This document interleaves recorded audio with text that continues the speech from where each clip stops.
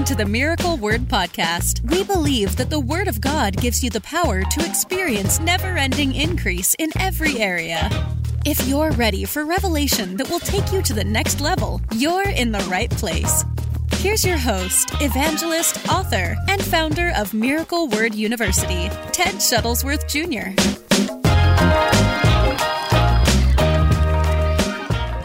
Tonight I wanted to take time because one of the things that you'll find when you get into fasting and prayer, and the more people you talk to about prayer and fasting, it's actually funny how many people disagree with fasting and prayer. Somebody recently asked me, they found out that I wasn't eating or having anything for 21 days like we're doing together. And they just kind of looked at me with wide eyes. They're like, "And you don't die when that happens? I'm like, no, you don't die. You don't die. Your body can actually go for quite a while without food, but you definitely don't die." But it's funny that there's a lot of people that not only do they not believe in fasting, but when you talk about prayer, they just kind of think of prayer as a whole. You know, like prayer is just, there's just prayer.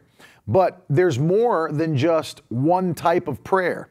And that's what this broadcast is going to be about tonight. I'm going to show you and break down from Scripture 8 crucial types of prayer that you need to be praying in your Christian life. These are all, they operate differently. They operate separately, and they're not the same. And I'll tell you, you're right, Danielle. Danielle said it's amazing how controlled people are by their stomachs. It's absolutely true. But you got to take authority over the flesh. Great to see everybody, by the way, tonight. Hey, Ashley, Rolf is watching from South Africa. Tim Dearman, love you, man. Danielle, Alicia, everybody. I see Ted Melton, too. Everybody that's, as you're on and you're coming on, just share the broadcast as you normally do. Let's get this word out to people tonight. There's more than one type of prayer. And you use them in different circumstances, but they're all needed. They're all very needed. But one thing I will tell you is that as there are different types of prayer, one of the things that you're going to find is that some things that you pray in one type of prayer would be inappropriate to pray in a different type of prayer. And I'm going to show you that tonight. And it's important that you know that. Some of the ways that you would pray in some types of prayer that we'll be discussing would be inappropriate to pray that way in other types of prayer. And I'll break that down. I'm going to give you 8 from the Bible, and I'll take you to the passages where they're talked about or listed. And then we'll break down why would you use different types of prayer? Well, we're going to see that tonight, and they're scriptural. And so as we're focusing on even praying more than we ever have in 2023, we need to know how we're praying. We need to know what we're praying about. We need to know how that type of prayer functions. And then, of course, we're standing on the Word through all of our prayer. No matter what we're praying, we stand on the Word of God for our prayers. And that's where we get, of course, the prayer points. Our prayers are based upon the Word of God. And so we're going to jump into that tonight. So I want you to take notes, put it in the comments. If you're watching the replay, let us know you're watching on the replay. If you're listening on the podcast, take notes and stay with us on this. This is going to help you a lot. And by the way, I want to hear your testimonies as they're taking place. So as you are having God move in your life, you're seeing breakthroughs, as many already have, send them to us at miracleword.com/testimony. miracleword.com/testimony. We want to hear it. We want to praise God with you and give God praise. So look at this. 8 different types of prayer. Let's deal with the first one. Number 1, this is the first prayer, I'm sure, that anyone ever prayed. Not only is it the first prayer you prayed, it is the only prayer that God will hear from a sinner. And that's the prayer of repentance. So number 1 is the prayer of repentance. Put it in the comments, put it in your notes. Romans chapter 10 gives us what some call the Romans road to salvation, the 10th chapter. And Paul is explaining how salvation comes. It's a process, how it happens. And this is what the Bible says. I'll start reading with Romans 10:13, but we're going to read all the way through, we'll read Romans 10:13, 14, and 15. But listen to this. The Bible says, in fact, you know what? Let's back up and I'll read the whole passage because it's so powerful. Well, let's go back to verse 8. We'll start with Romans 10:8 and I'll read down to 15 from there. Listen. He said, but what does it say? The word is near you, in your mouth and in your heart. That is the word of faith that we proclaim. Because, now here it is, if you confess with your mouth that Jesus is Lord and believe in your heart that God raised him from the dead, then you will be saved. For with the heart one believes and is justified, and with the mouth one confesses and is saved. Now look at this. For the scripture says, everyone who believes in him will not be put to shame. And there's no distinction between Jew and Greek. For the same Lord is Lord of all, bestowing his riches on all who call on him. And they're quoting scripture here. For everyone who calls on the name of the Lord shall be saved. Now verses 14 and 15, specifically 14, very important. How then will they call on him in whom they've not believed? And how are they to believe in him whom they've never heard? And how are they to hear without someone preaching, right? And how are they to preach unless they're sent? And as it's written, how beautiful are the feet of those who preach the good news. So you see that process. Someone has to be sent, then they have to preach, then the people have to hear, and once they hear, they have to believe. But once they believe, what happens? Faith comes by hearing, and hearing by the word of God. And then Paul tells us in the first chapter, I'm not ashamed of the gospel of Jesus Christ, for it is the power of God unto salvation. So when the gospel comes to someone, it gives them the faith to believe the gospel they just heard. And then the Bible says they can believe in their heart and confess with their mouth that Jesus is Lord and that God raised him from the dead. And that first prayer that anyone prays is what? The prayer of repentance. Very important. In fact, if we jump all the way to 1 John chapter 1, you'll see, and this is written, by the way, to believers. This is written to believers. The Bible says in 1 John chapter 1 and verse 9, if we confess our sins, he's faithful and just to forgive us and cleanse us from all unrighteousness. So it's possible even for believers to commit sin. We know that. The apostle wrote back to all the churches. Peter and Paul, John, they wrote back to the churches encouraging them not to sin. But what happens if you do sin? We can confess our sins. He's faithful and just to forgive us and cleanse us from all unrighteousness. So we call that the prayer of repentance. We call it the prayer of repentance. Like, people say, well, did I lose my salvation if I committed a sin? Well, I don't believe that when you commit one sin, you've lost your salvation. But it'd be the same thing if you had some kind of a transgression against your wife or your husband. Let's say you got into a fight with them, or you did something that really upset them. Well, you may not be divorced. One fight, one upsetting thing does not end your marriage, but it puts you out of fellowship. And so what do? You come back and you apologize. You make things right. So you've been in the covenant, but now you're returning to fellowship. And that's what happens. Just because you may commit one sin, you make one mistake, it doesn't mean that your salvation came to an end, but you do need to restore fellowship. And you repent of that sin, the Bible says. And so number one is the prayer of repentance. It's very important that we understand that. I can tell you now it's more important than ever when I've seen so many churches who they don't even touch those biblical things. They don't touch the fact that you may even have somebody come forward. I've been in altar calls that are so vague, people would never even know why they're coming to the altar.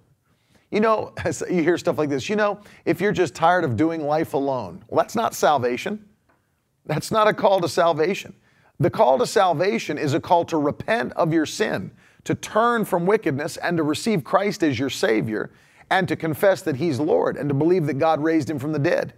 And you hear so much nowadays because they don't want to offend anybody. They don't want anybody to be uncomfortable. And so you hear such vague verbiage. If you're just tired of doing life alone and you need a group of people to do life with, that's not salvation. That's not salvation. The Bible is very specific as to how we receive Jesus. So the prayer of repentance is vital. We have to do what Jesus said. We have to do what the Bible said. And so number one is the prayer of repentance. Number two, the second type of prayer that I think is so crucial in the life of any believer is the prayer of consecration.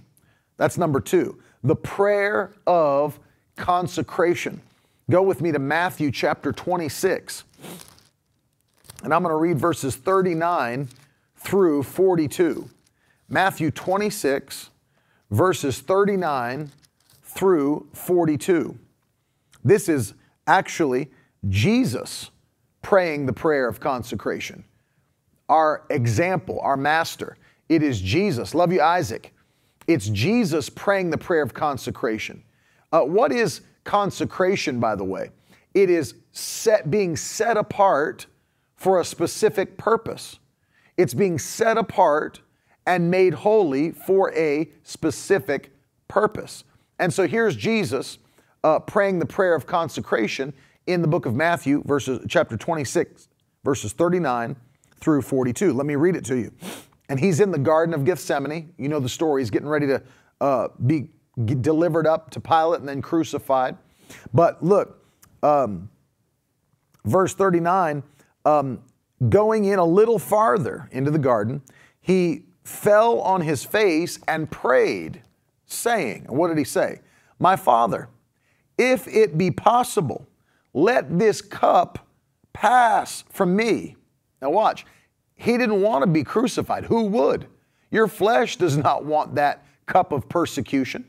That your flesh doesn't want that crucifixion to take place. Absolutely not. Who wants to be tortured and killed for others when they committed the wrong and you were innocent? No flesh wants that. And he says, Lord, if it's possible, let this cup pass from me. But then look at this. Yet, nevertheless, not as I will, but as you will. Not my will be done, your will be done.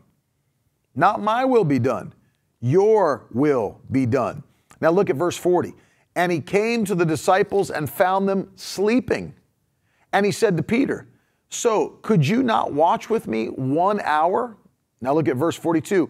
Again, for the second time, he went away and prayed, my Father, if this cannot pass unless I drink it, your will be done.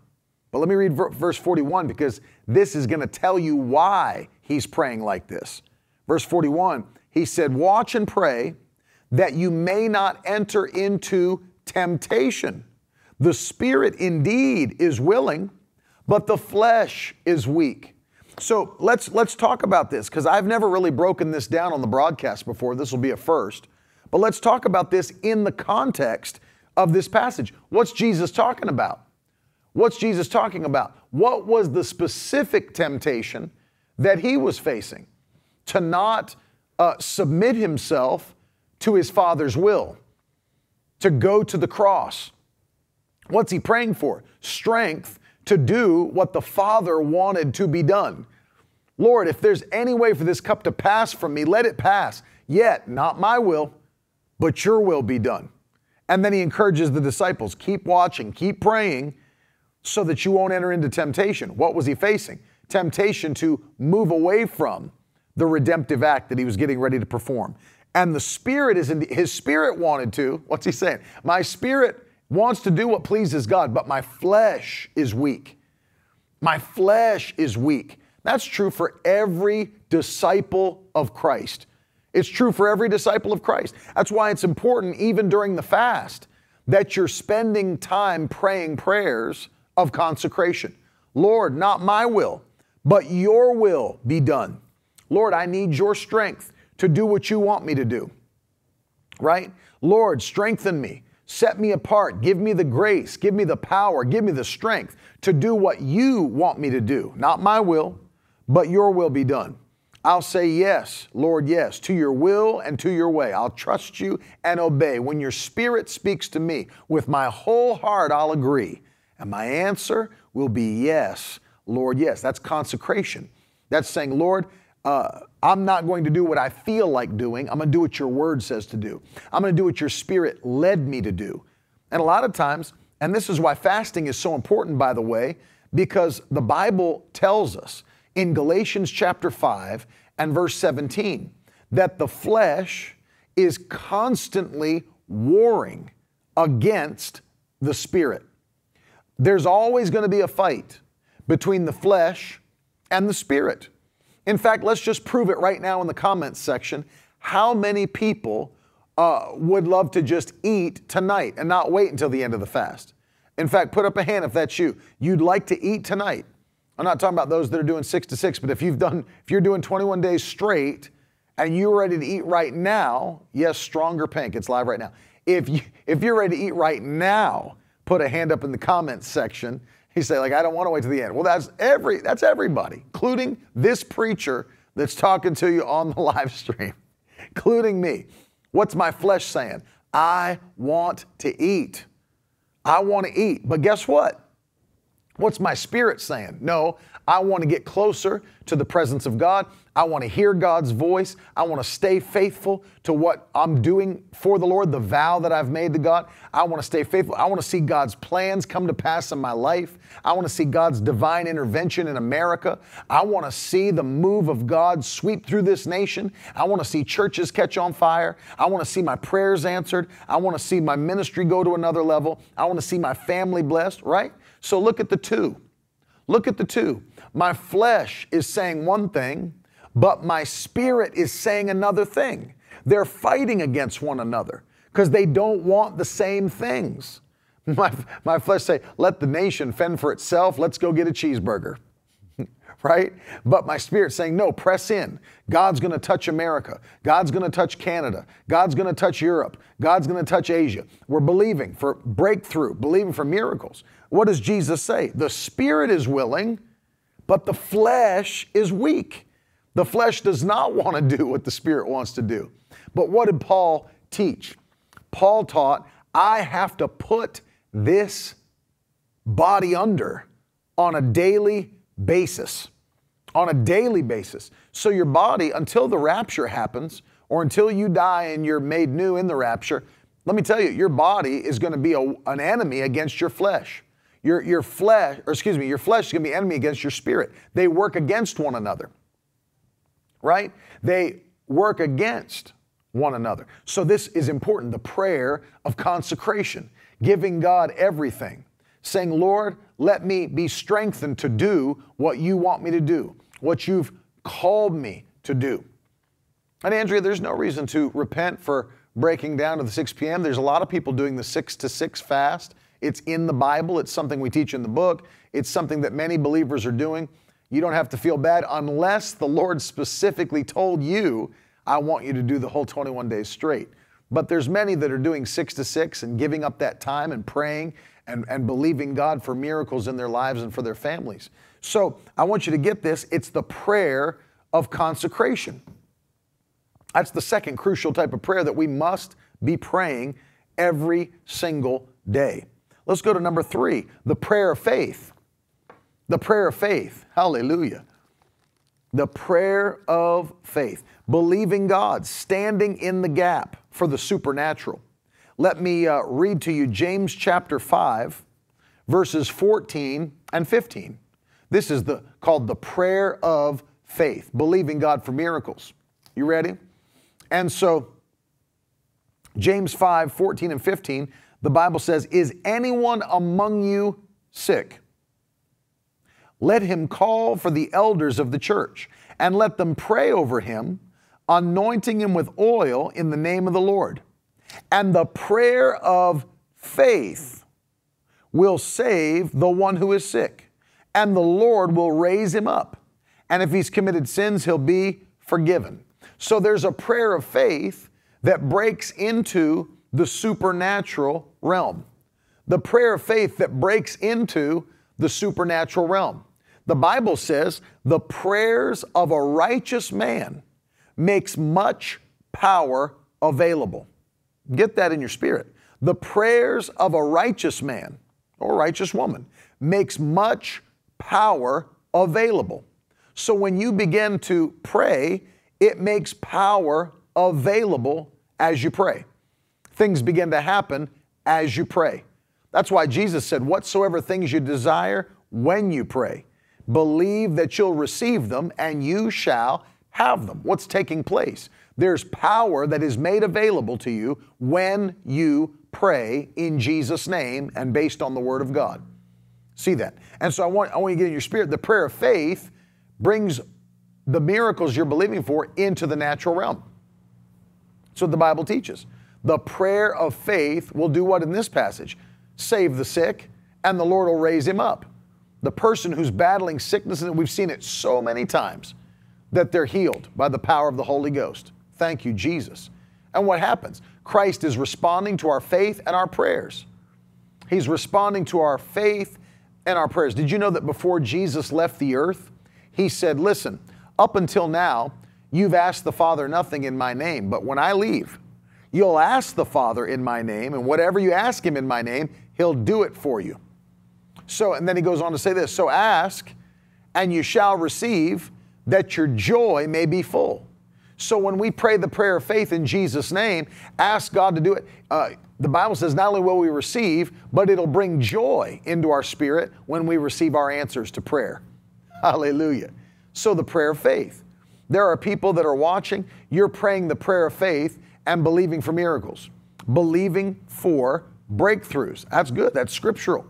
Get a scripture to stand on if you're believing for the prayer of faith and you're believing for breakthroughs. Don't just pray randomly. Get the Word of God behind you and pray what the Bible says. Glory to God. Now look at this. That's number 3. Number 4. You ready? Number 4. The prayer for, not of, the prayer for direction. This is an important one for every believer.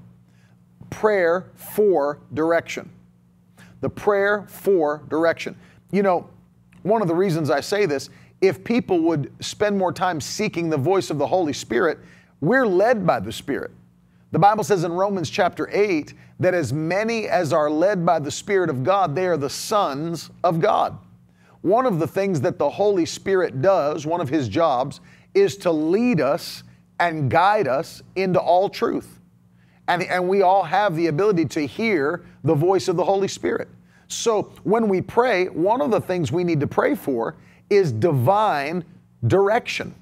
Our whole team's been praying for that during this time of fasting and prayer. How do we go about the next steps of what you've called us to do, Lord? Give us divine direction.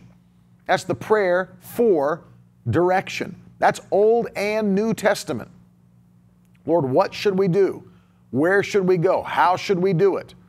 And I found it interesting that David, the man after God's own heart, he was even praying this type of prayer. If you'll go with me to 1 Samuel chapter 30, you'll see that David prayed this type of prayer.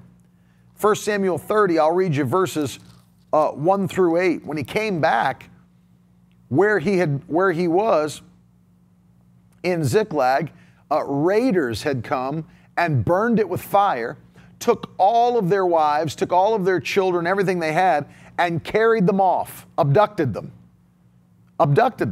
And so what did David do? Now you'd think that if somebody abducted your wife and your children and your possessions, you'd think, especially if you were a king and a warrior, I'm going after them right now. I've got my army with me. I'm going right now. But David didn't do that, did he? In fact, they were all so upset at him, they were talking about killing him.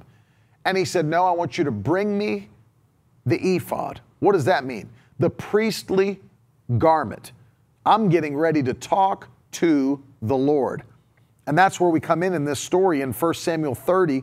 And the Bible says, he strengthened himself. This is verse 6. He first strengthened himself in the Lord his God in verse 7, and David said to Abiathar the priest, the son of Ahimelech, bring me the ephod.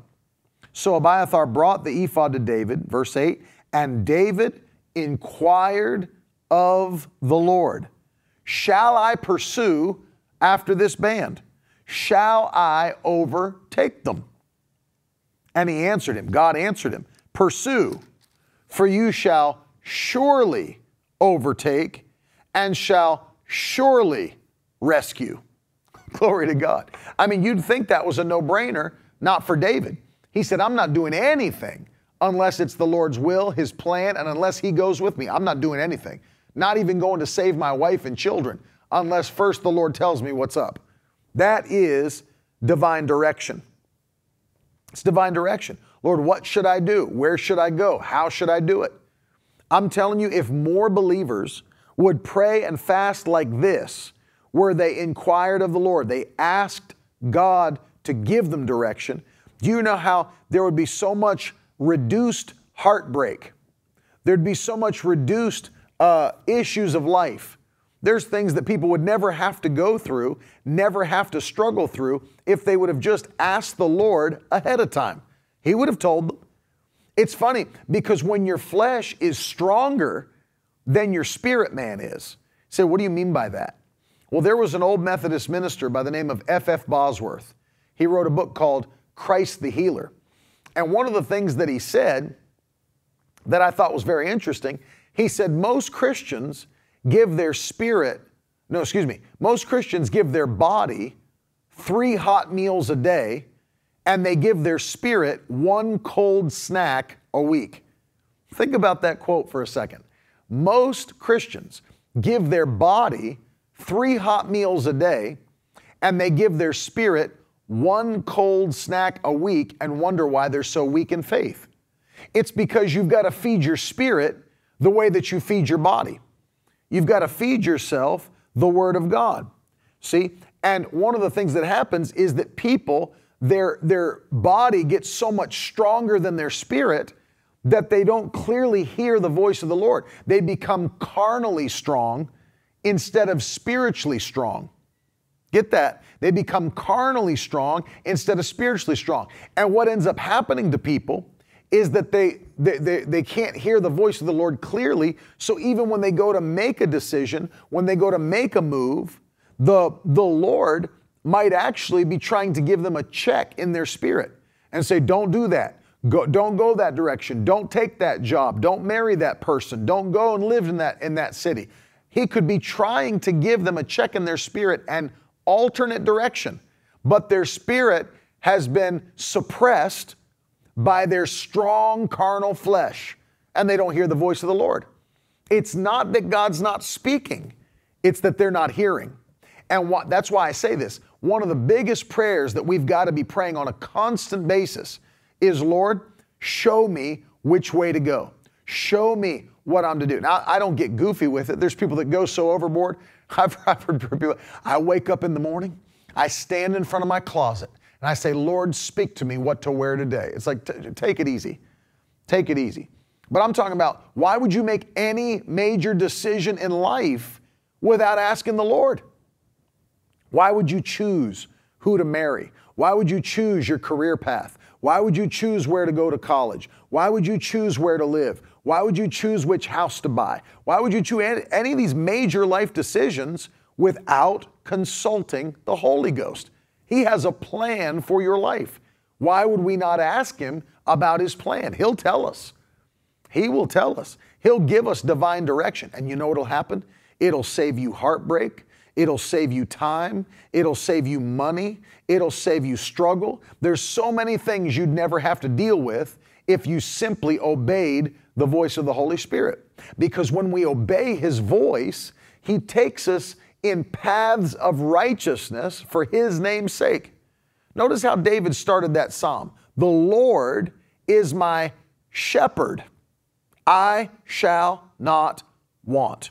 He makes me lie down in green pastures. He leads me beside still waters. He restores my soul. He leads me in paths of righteousness for His name's sake, right? Yea, though I walk through the valley of the shadow of death, I'll fear no evil. Why? For thou art with me. How did you get to that place? Because he's leading me. That means the shepherd leads the sheep. So if you're not being led, that means you're going on your own path, which means you're responsible for all your own stuff. But when he leads you, when he takes you, right, then what do you experience? His provision, his peace, his protection, right? That's all coming from being led by the Spirit. So I tell believers all the time, if I had one thing to teach young believers, it's not just a hunger for God, but a desire to be led by His Holy Spirit. A desire. I've told people this all the time. It's true with everything we've done in ministry.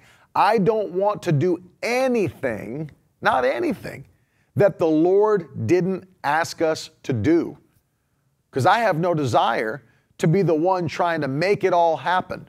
I have no desire to be the one that's trying to push my own way in the door. No. When God does it, He opens the doors. He straightens the path. He brings the provision. And I'm just along for the ride. Hallelujah. And that's why I told you, there's people that have asked me for years, you think you'll ever pastor? You think you'll ever pastor? You think you'll ever pastor? Well, I never said no. You know what I said? I'll do whatever the Lord wants me to do. That's the answer you give. I'll do whatever the Lord wants me to do. What if the Lord gave you a new instruction? You got to be able to obey it. That's why we don't tell our kids, when you grow up, you can be anything you want to be. No, we tell them, when you grow up, you got to be what God called you to be. And that's the same with what I say. I don't tell people, I'm not doing this, I'll never do this, I'll never go there, I'll never live here. No, I just say, I'll do whatever the Lord wants me to do. Why? Because I am His servant. You are His servant. So watch this now. A servant doesn't tell the master what the master's going to do. The master tells the servant what the servant's going to do. I don't tell the Lord, now Lord, I'm going to do this, this, and this, and I want you to get on my plans this year. I don't do that. I don't get into prayer and say, now God, I've got these 3 things really planned out, and I want you to put your hand of blessing on the, no. I say, Lord, what do you want for 2023? What are you going to do? What is it that where do you want me to go? How do you want me to function? What do you want me to have in 2023? And then I obey His instruction, and I don't have to pray for His hand to be on it because it's His plan. If it's His plan, His hand's already on it because He formed it. He initiated it. He's the one guiding it, and that means He's supplying it, He's protecting it, and He's the one that's going to bring it to pass. And at the end, we'll just say, it's the Lord's doing, and it's marvelous in our eyes. Glory to God. It's marvelous in our eyes. That's the prayer for direction. And when we get that clear direction, glory to God, when we get that clear direction, it brings us into overwhelming blessing. Amen.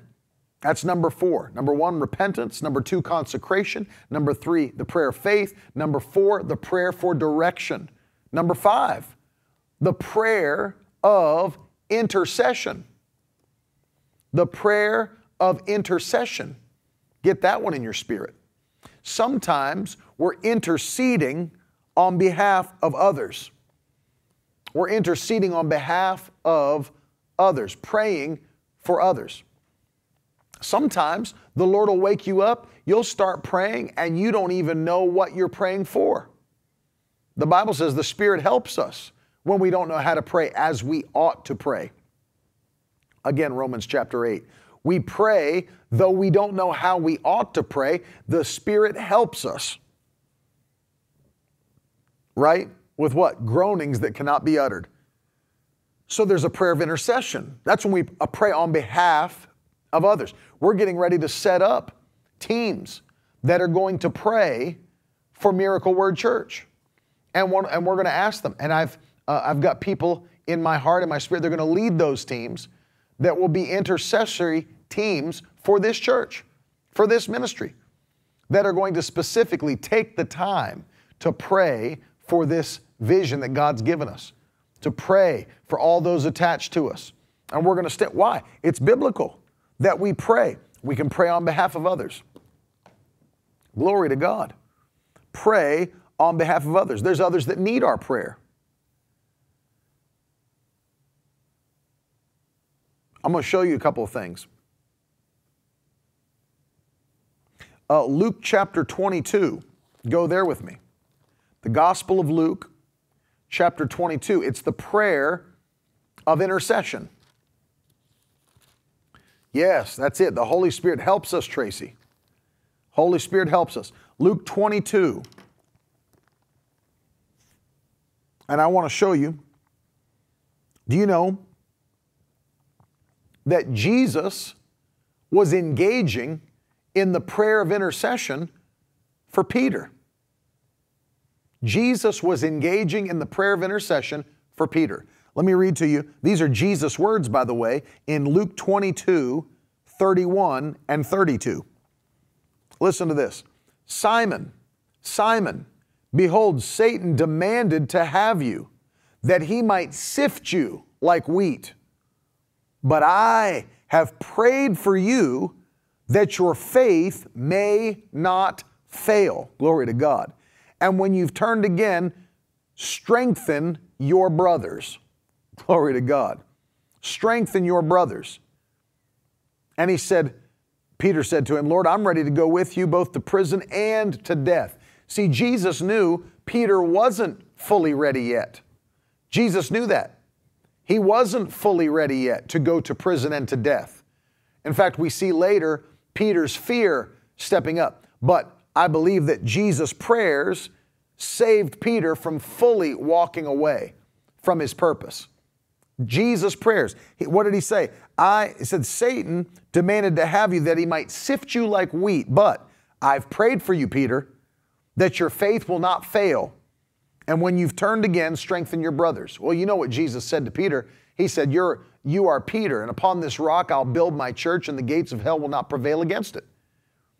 And Peter comes back stronger than ever. What caused him to be stronger than ever? Being baptized in the power of the Holy Ghost. Hallelujah. He said, I prayed that your faith. Well, Jesus wasn't praying for himself. He was praying for somebody else.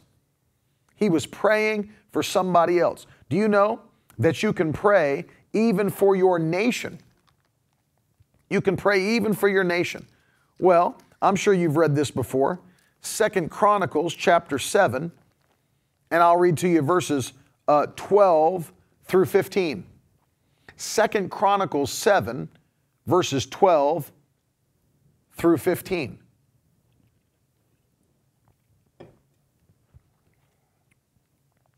Then the Lord appeared to Solomon in the night and said to him, I've heard your prayer and have chosen this place for myself as a house of sacrifice. When I shut up the heavens so that there's no rain, or command the locusts to devour the land, or send pestilence among my people, if my people who are called by my name humble themselves and pray and seek my face, turn from their wicked ways, then I'll hear from heaven and forgive their sin and heal their land. Now my eyes will be open and my ears attentive to the prayer that is made in this place. So watch this. There might even be other people like there were later on living in the land. But notice when they humbled themselves and prayed and repented and sought God's face, that God turned and literally healed their land, which would what? Even affect other people that are living in their land. Hallelujah. So now we're in a new covenant. We're in the New Testament church. We're in the body of Christ. When we pray, when we begin to intercede for our nation, right? Abraham was doing it. I think the Lord was trying to teach him a lesson with Sodom and Gomorrah. He said, Lord, what if I find this many righteous? Would you spare them? I mean, he's interceding with God. Spare the cities. Spare the cities. Lord, what about this many righteous? He said, yeah, if you can find that many, I'll spare it. God already knew how many righteous people were in the cities. And he said, yeah, if you find that many, I'll spare it. He already knew. He was trying to work with Abraham and show him, no, they ain't even there. But we live under a new covenant now. New covenant based on a better promise. Better promise. It's a better covenant. And so we pray. Do you know we're the salt? I'm going to help you with something. We're the salt of the earth. The salt of the earth. One of the things that's so powerful about that revelation is that back then, with no refrigeration technology, salt was heavily used to cure meat. What happens when you cure meat? When you cure it, it actually heavily slows down the decaying process, the rotting process, right? They used to have to keep it and take it on trips. You know, people have done for years. Even in America, We've had people that have done it. Those that were in the wilderness, those that were pioneers, those that went out west. Salt pork and salt beef, salted pork. What is that? What's the reason? What's the salt there for? To slow the decay so that the meat doesn't just go bad overnight. You can cure it so that it slows the decay of the meat. Notice that once we're out of here, this world is going to quickly decay in a short period of time and go into a one world antichrist system. Why has it not been able to do that now? Because the salt of the earth is here. We are severely slowing the decay and the rot of this earth. I know sometimes you look around, it doesn't seem like it, doesn't feel like it, but we are. We absolutely are. And when the restrainer is moved out of the way, then I'm going to tell you, this world's going to go to nothing very quickly until Christ's second coming. But let me tell you, if we're the salt of the earth and we have the power of prayer, then we have the ability with our dominion in Christ to stand up and declare that the devil's not going to have my generation. The devil's not going to have my neighborhood, my state, my city. The devil is not going to have my children. He's not going to have my loved ones. And we pray and we intercede for our nation and we intercede for our state and our city, our town, our public schools and our friends and our children and our grandchildren. And we're praying not for ourselves, on behalf of somebody else. God will answer those prayers. The power of intercession. Somebody prayed for you. Somebody prayed for you somewhere along the way. Somebody was asking God to bless you, keep you, protect you somewhere along the way. I'm alive today because somebody was praying for me. I'm alive today because somebody was praying for me. I can tell you on one occasion, my father was praying for me. And he's prayed for me, obviously, on more than one occasion. But I'm talking about in a time I should have been dead, if you don't know the story. I was in Bible school, and I was working a third shift job from 11 p.m. till 8 in the morning. And I had friends come into town, and like a stupid 19-year-old, I had just stayed up all day long, and I was on my way to work, having been awake for like 26 or 27 hours straight. I've been up for 26 or 27 hours, headed to an 8-hour shift, like an idiot. And as I'm driving down the main road in Tulsa, Oklahoma, I fell asleep at the wheel. Fell asleep. And I swerved through 2 lanes of oncoming traffic, went into a restaurant parking lot, missed every car, didn't hit one parked car, didn't hit one pedestrian. I woke up going over the end of that parking thing at the end of the parking space, and it woke me up. My car went over that cement block, and I didn't even have a seatbelt on. Not even a seatbelt. That was that foolish. Could have hit a telephone pole, could have hit a parked car, could have hit oncoming traffic, could have hit a pedestrian. Didn't hit one thing, and ended up in the middle of an empty warehouse parking lot. Just sitting there, totally not a mark on me, not a scratch. I called my father, told him what had just happened. He said, that's interesting. Earlier today, I had a vision. It was like it flashed. I had a vision of you getting into a car accident. He said, when I had that vision, I just started to pray. And he said, I prayed until I felt the release in my spirit. Some of the old time saints used to call that praying through. Praying through. Pray till you feel the release in your spirit. He said, I prayed till I felt the release in my spirit, and then I stopped praying. And I'm telling you, I believe that those prayers of intercession released angels that protected me on that night when I could have easily have been dead. But the Lord preserved me on that night by the prayer of intercession. You can pray for somebody else. You can pray for your children and grandchildren and loved ones. Ask God to answer your prayer. We need to pray the prayer of intercession. Hallelujah. Number 6, spirit prayer. Praying in the Holy Ghost. Put that down. Prayer in the Holy Ghost. Thank you, Jesus. Praying in the Holy Ghost. I'm talking about praying in tongues, which I thoroughly believe in. Praying in tongues. A couple of things happen when you do that. And of course, there's many things that happen. We once did a broadcast listing 10 different things that take place when you pray in the Spirit. But I'll just touch on 2 of those right now. Number one, well, actually three. I'll give you three of them. Number one, you encourage yourself in the Lord. 1 Corinthians chapter 14, the Bible says, one who prays in an unknown tongue edifies himself, or builds up himself, or encourages himself. I'm sure you've had that experience before if you've prayed in the Holy Spirit. You encourage yourself. You edify or build yourself up. That's one of the benefits of praying in tongues. Number two, Jude verse 20 tells us that when we pray in the Holy Spirit, we're building ourselves up on our most holy faith or in our most holy faith. So preparing your faith for action, preparing your faith to work. But here's something that have you ever thought of this? What a benefit this is. Because you're praying by the Spirit, meaning the Spirit is praying through you. Did you ever think about the fact that when you pray in the Holy Spirit, you are praying the perfect will of God? Glory to God. You ever think about that? When you're praying in the Spirit, you are praying the perfect will of God. Nothing's off, nothing's wrong, nothing's in your flesh. When you pray in the Spirit, that's not your language, that's the Holy Spirit's heavenly language that He's given you as a gift. And when you use it, you're praying the perfect will of God. We need to pray in the Spirit in 2023 more than we ever have. More than we ever have. Especially to be encouraged, especially to build up our faith, especially to pray the will of God over our lives. Who knows? Who knows? Maybe, like Romans chapter 8 says, when we don't know how to pray as we ought to, the Holy Spirit helps us. Maybe when we pray in the Spirit, and I would say not maybe, but I'm sure it's the case, that when we pray in the Spirit, we're praying for things that the Holy Spirit wants to be done in the earth that we didn't even know about.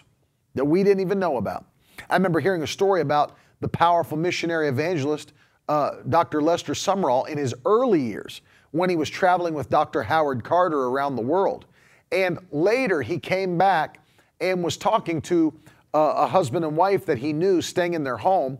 And she said, Dr. Sumrall, let me ask you a question. She was going through her prayer journal.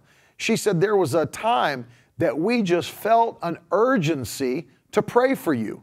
We didn't know why we felt an urgency to pray for you. And she opened up her journal and found the entry. It was on this day, Dr. Sumrall, we felt the urgency to pray for you heavily. He opened up his travel journal and he looked back at that date. He said, that day, I thought I was going to die. Something had hit him in a foreign country. I don't know if he had drank bad water or what it was, but he felt like he was going to die, laid up in the bush, and he felt like it was over. No one knew. I mean, this was back at the turn of the last century. There was no cell phones or fax machines or email, none of that. And he said, I thought I was going to die, and then the Lord touched him. She didn't know any of that. They didn't know he was going through it. They didn't know that he had an attack against his body. But see, the Holy Spirit spoke to them. Pray for Dr. Sumrall. Pray for Dr. Sumrall. Well, if the Lord can do that, what about those that you may not even know who it is? What if there was somebody, a missionary or somebody doing the work of the Lord in another nation that needed the prayers of the church? The Holy Spirit can lead you, and praying in the Spirit will help you to do that. Let me give you two more before we pray. This will be number 7, the prayer of agreement. The prayer of agreement. I want you to go with me to Matthew chapter 18, and an interesting passage, Matthew 18, because when you study the context of Matthew 18, one of the things you find that's interesting is that they're asking about, and Jesus is teaching about, even how to deal with correction in a church government or church body setting. Those that are sinning against their brothers or sisters in Christ.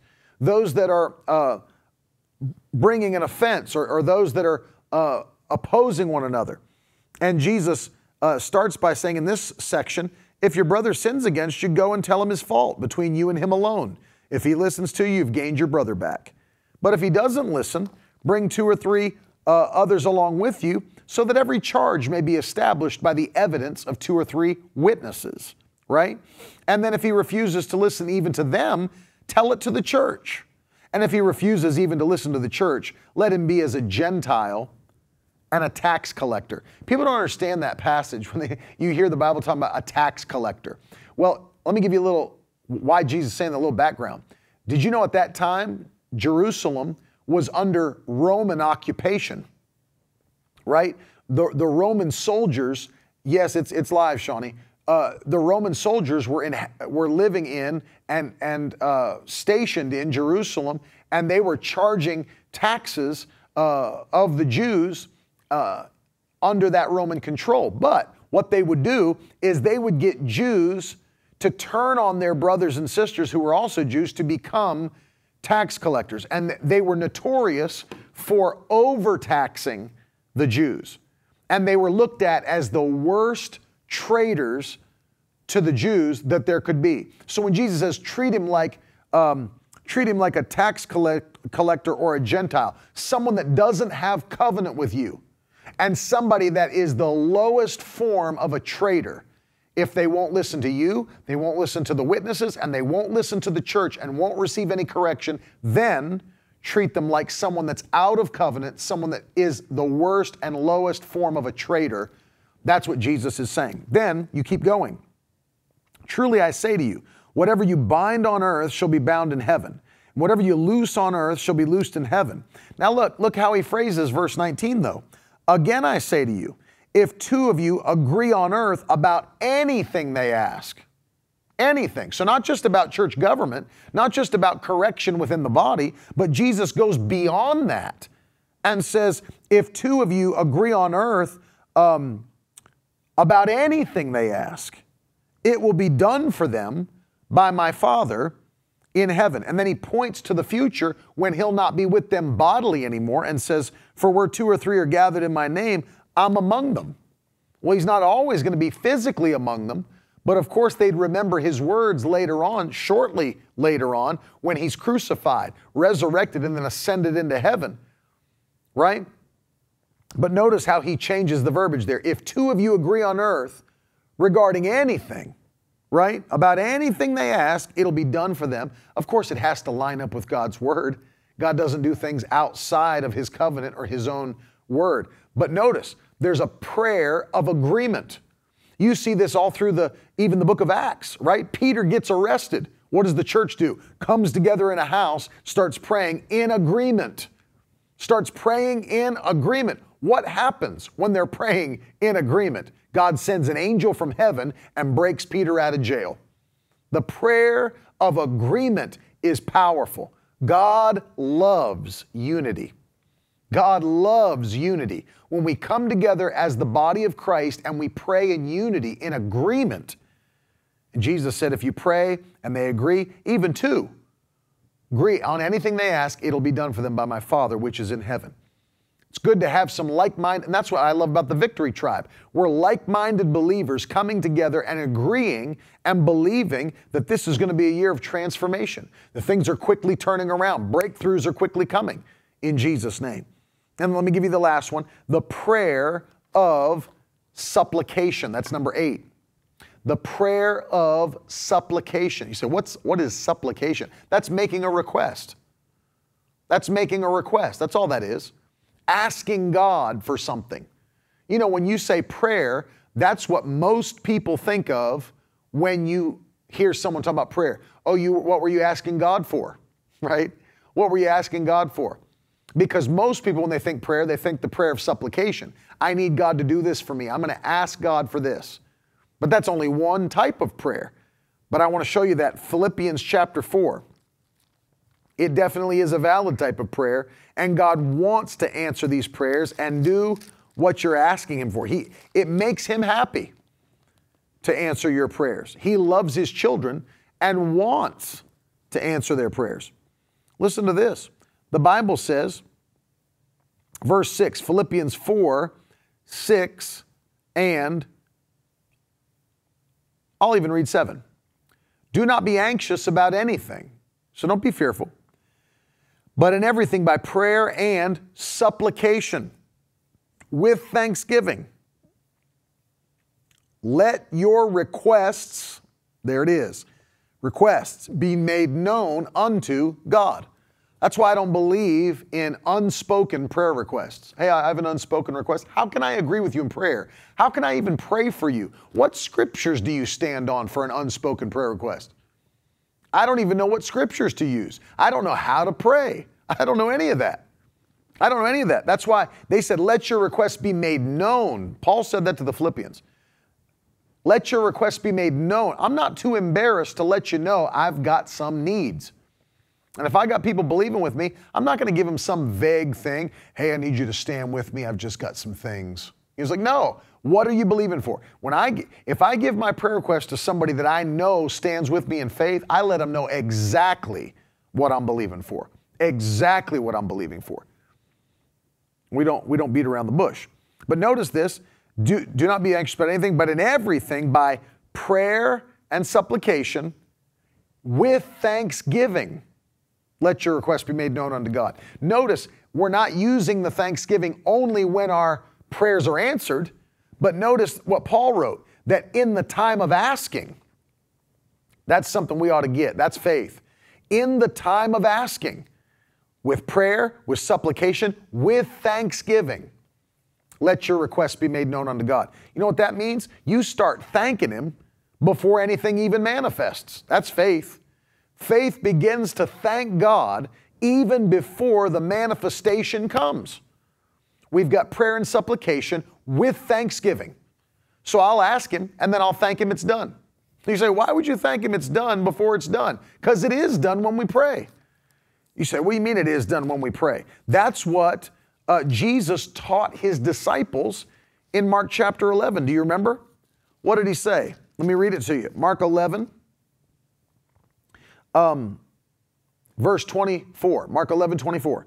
Therefore I tell you, whatever you ask in prayer, believe that you have received it, and it'll be yours. You see that? Whatever you ask in prayer, believe that you have, not will, have received it, and it will be yours. You know what that means?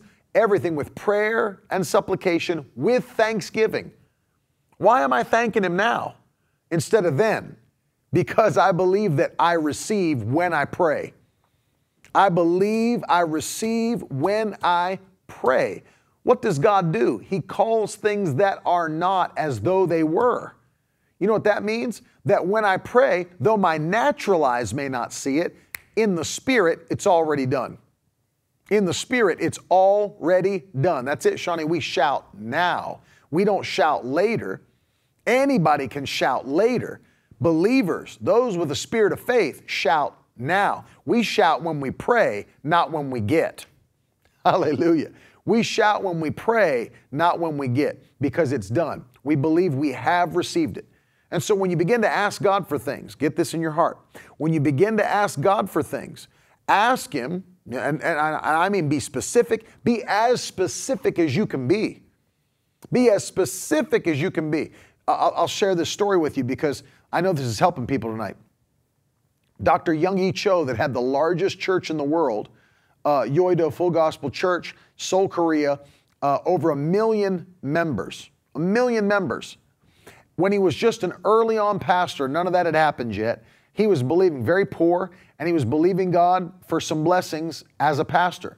He wanted 3 things. He wanted a desk, he wanted a bike, and he wanted a chair for his desk. 3 things, a desk, a chair, and a bike.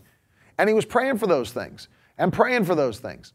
And they weren't coming to pass. And he said, Lord, what's the story? Why are my prayers not being answered? And you know what the Lord spoke to him? He said, they're not being answered because you've not asked me specifically. He said, what kind of a desk do you want? What kind of a chair? What kind of a bike do you want? And so he began to say, I want a mahogany desk. He got specific with it. Lord, I want a mahogany desk. I want a chair. This was his words. He said, I want a chair that's got wheels on the bottom so I can roll around my office like a big shot. That's what he said to the Lord. He wrote it in his book. I want a mahogany desk and a chair with wheels so I can roll around my office like a big shot. And he said for the bicycle, he said at the time, he knew that American-made bicycles were the best that you could get your hands on. He said, so Lord, I want an American-made bicycle. I want an American-made bicycle. And he started telling people, I'm going to have a mahogany desk. I'm going to have a chair with wheels. I'm going to have a bicycle, an American-made bicycle. And young men in the town would come by and look in his office and it would be empty. And he said, where's your desk and your chair and your bike? Where are they? And he would point to his stomach. He said, I'm pregnant. I'm pregnant with those things. And the little boys in his town would laugh and they'd run up when they saw him and they'd rub his belly. And they'd rub his belly because he said, I'm pregnant with those things by faith. By faith, I'm going to have them. And he got a call from a missionary who had come in and said, Dr. Cho, there are some things here that have come in on the ship that I think that you may be able to use them for your ministry. He said, well, what is it? He said, well, we've got a desk here. It's a mahogany desk. I think you'd like to have it. He said, we have a chair to go with it. It's got wheels on the bottom. And he said, there's a bicycle that's been sent over. It's an American-made bicycle. And when he got specific with his prayer, and we got specific with his supplication, God answered his prayer. Don't be vague about what you ask God for. Be very specific about what you're asking the Lord for. I'll tell you, when Brother Hagin was alive, he pastored early on in his ministry, and he said he did a poll when he was pastoring churches, because at the end of the service, he'd have everybody come around the altar and they'd begin to pray. And he said, I'm going to start doing a poll and find out what people are praying for. And so he said, I'd come down off the platform and I'd walk through the crowd at the altar and I would just stop people. And I'd say, what are you praying for? What are you praying for? And he said, 9 times out of 10, people would say, what do you mean? He said, what are you praying about? What are you praying for? And they'd say, I don't know, I'm just praying. I don't know, I'm just praying. I don't know, I'm just praying. And he said, and I even understand that some prayer is just fellowshipping with the Lord. He said, but they didn't even know if they were doing that. They didn't even know if they were doing that. And he said, it blew my mind to find 9 out of 10 people that he polled in his churches, when he'd ask them, they didn't know what they were praying for. And then he made this point. If you don't know what you're praying for, how would you ever know if God answered your prayers? Which is a great point. If you don't know what you're praying for, how would you ever know if God answered your prayers? Know what you're praying for, and then pray specifically. Ask God specifically for what you want. Ask God specifically for what you want. Hallelujah. Hallelujah. And God is a God who answers prayers. Hallelujah. He's a God who answers prayers. So number 8, the prayer of supplication, or making your request to God. I want to take time at the end of this broadcast and pray with every one of you that are watching, because we're believing with you. We're standing with you on this 13th day of the fast, believing for breakthroughs, believing for miracles. So I want you to join your faith with me. If you're filled with the Holy Spirit, pray in the Holy Ghost. If you are not, begin to pray in your known language, and let's believe God. But I want to start by praying this, because we're asking God, again, prayer of consecration, asking God to do more in us and through us in this upcoming year than has ever been done through us for the kingdom in our lives. We're asking God, we'll start with John 15:5, to produce more fruit through us as vines that are, branches that are connected to the vine than we've ever produced. We will produce more fruit in 2023 than we've ever produced for the kingdom. So Father, we come to you in the name of Jesus Christ, and we thank you that in 2023, you will use us by your power to produce more fruit for your kingdom than we ever have, in the mighty name of Jesus Christ. We thank you, Lord, that we will be efficient and effective and impactful in our generation by the power of the Holy Ghost. Lord, anything that creeps in to our lives or minds that would try to hinder us from producing fruit for your kingdom, we call it to the forefront now, and we command it to leave our lives in the name of Jesus Christ. Everything that would try to make us wither on the vine has to uproot and leave our hearts, uproot and leave our lives in the name of Jesus. We will be faithful to your word. We'll obey what you told us to do. We'll obey what your word says, and we will obey the leading of your Holy Spirit in the mighty name of Jesus Christ. We thank you for that, Lord. Use us mightily this year.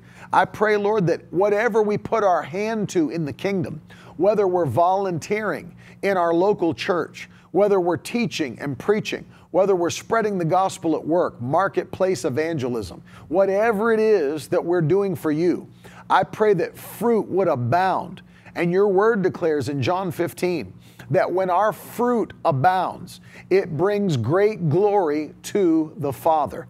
And so, Father, we thank you that you will receive glory this year for the fruit that we will produce in the kingdom of God in Jesus' mighty name. We give you praise for that and glory for it in Jesus' name. Lord, I thank you that our righteousness and our dedication will never be weakened, downsized, or withered. Because of our righteous dedication, we will never be weakened, downsized, or withered in any area of life in Jesus' name. For your word declares that the righteous, Psalm 1:3, those who are righteous, they are like trees planted by streams of water.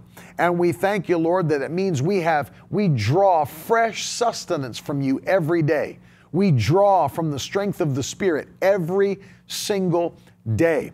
We thank you that your word declares we will bear fruit in every season and that our leaves will never wither and we will prosper in all we do in Jesus' name. So we thank you again that because of our righteous dedication to the kingdom, we will never be weakened, downsized, or withered in the wonderful name of Jesus. We thank you that everything we set our hand to by obedience, it will prosper because of our righteous dedication in the name of Jesus Christ.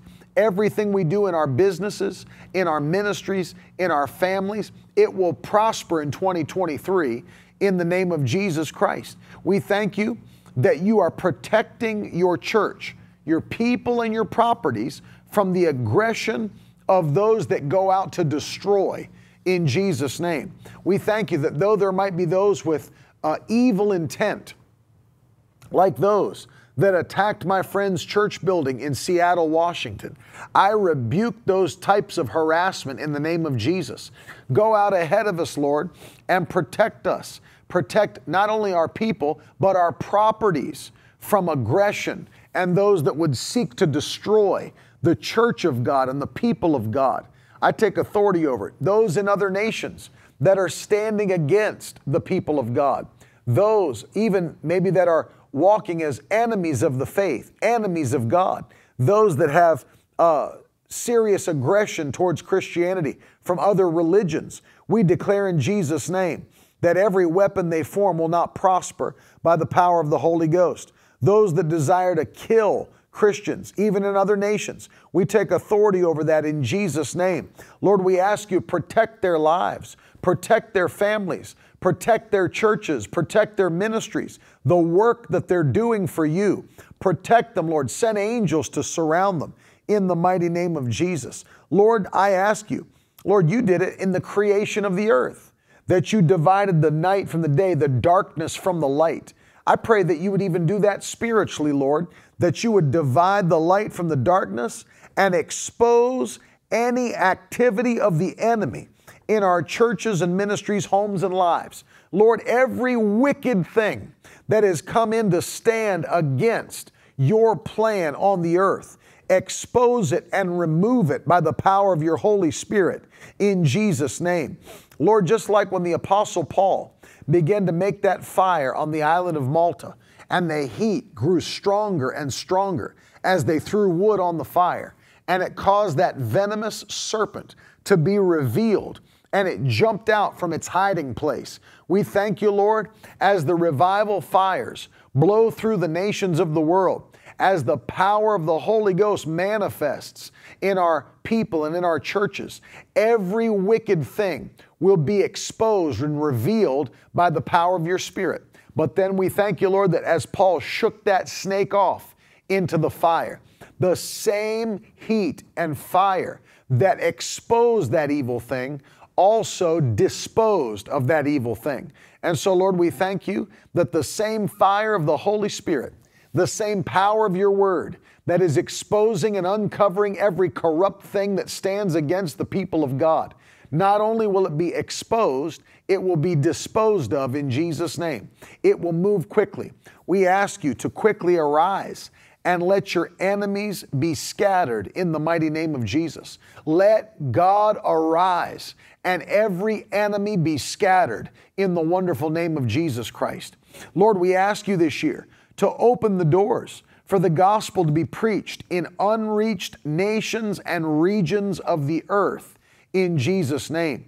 Your word declares that the gospel will be preached to the ends of the earth, and then the end will come. So Lord, make a way where there was no previous way, even areas that were totally shut down to the gospel.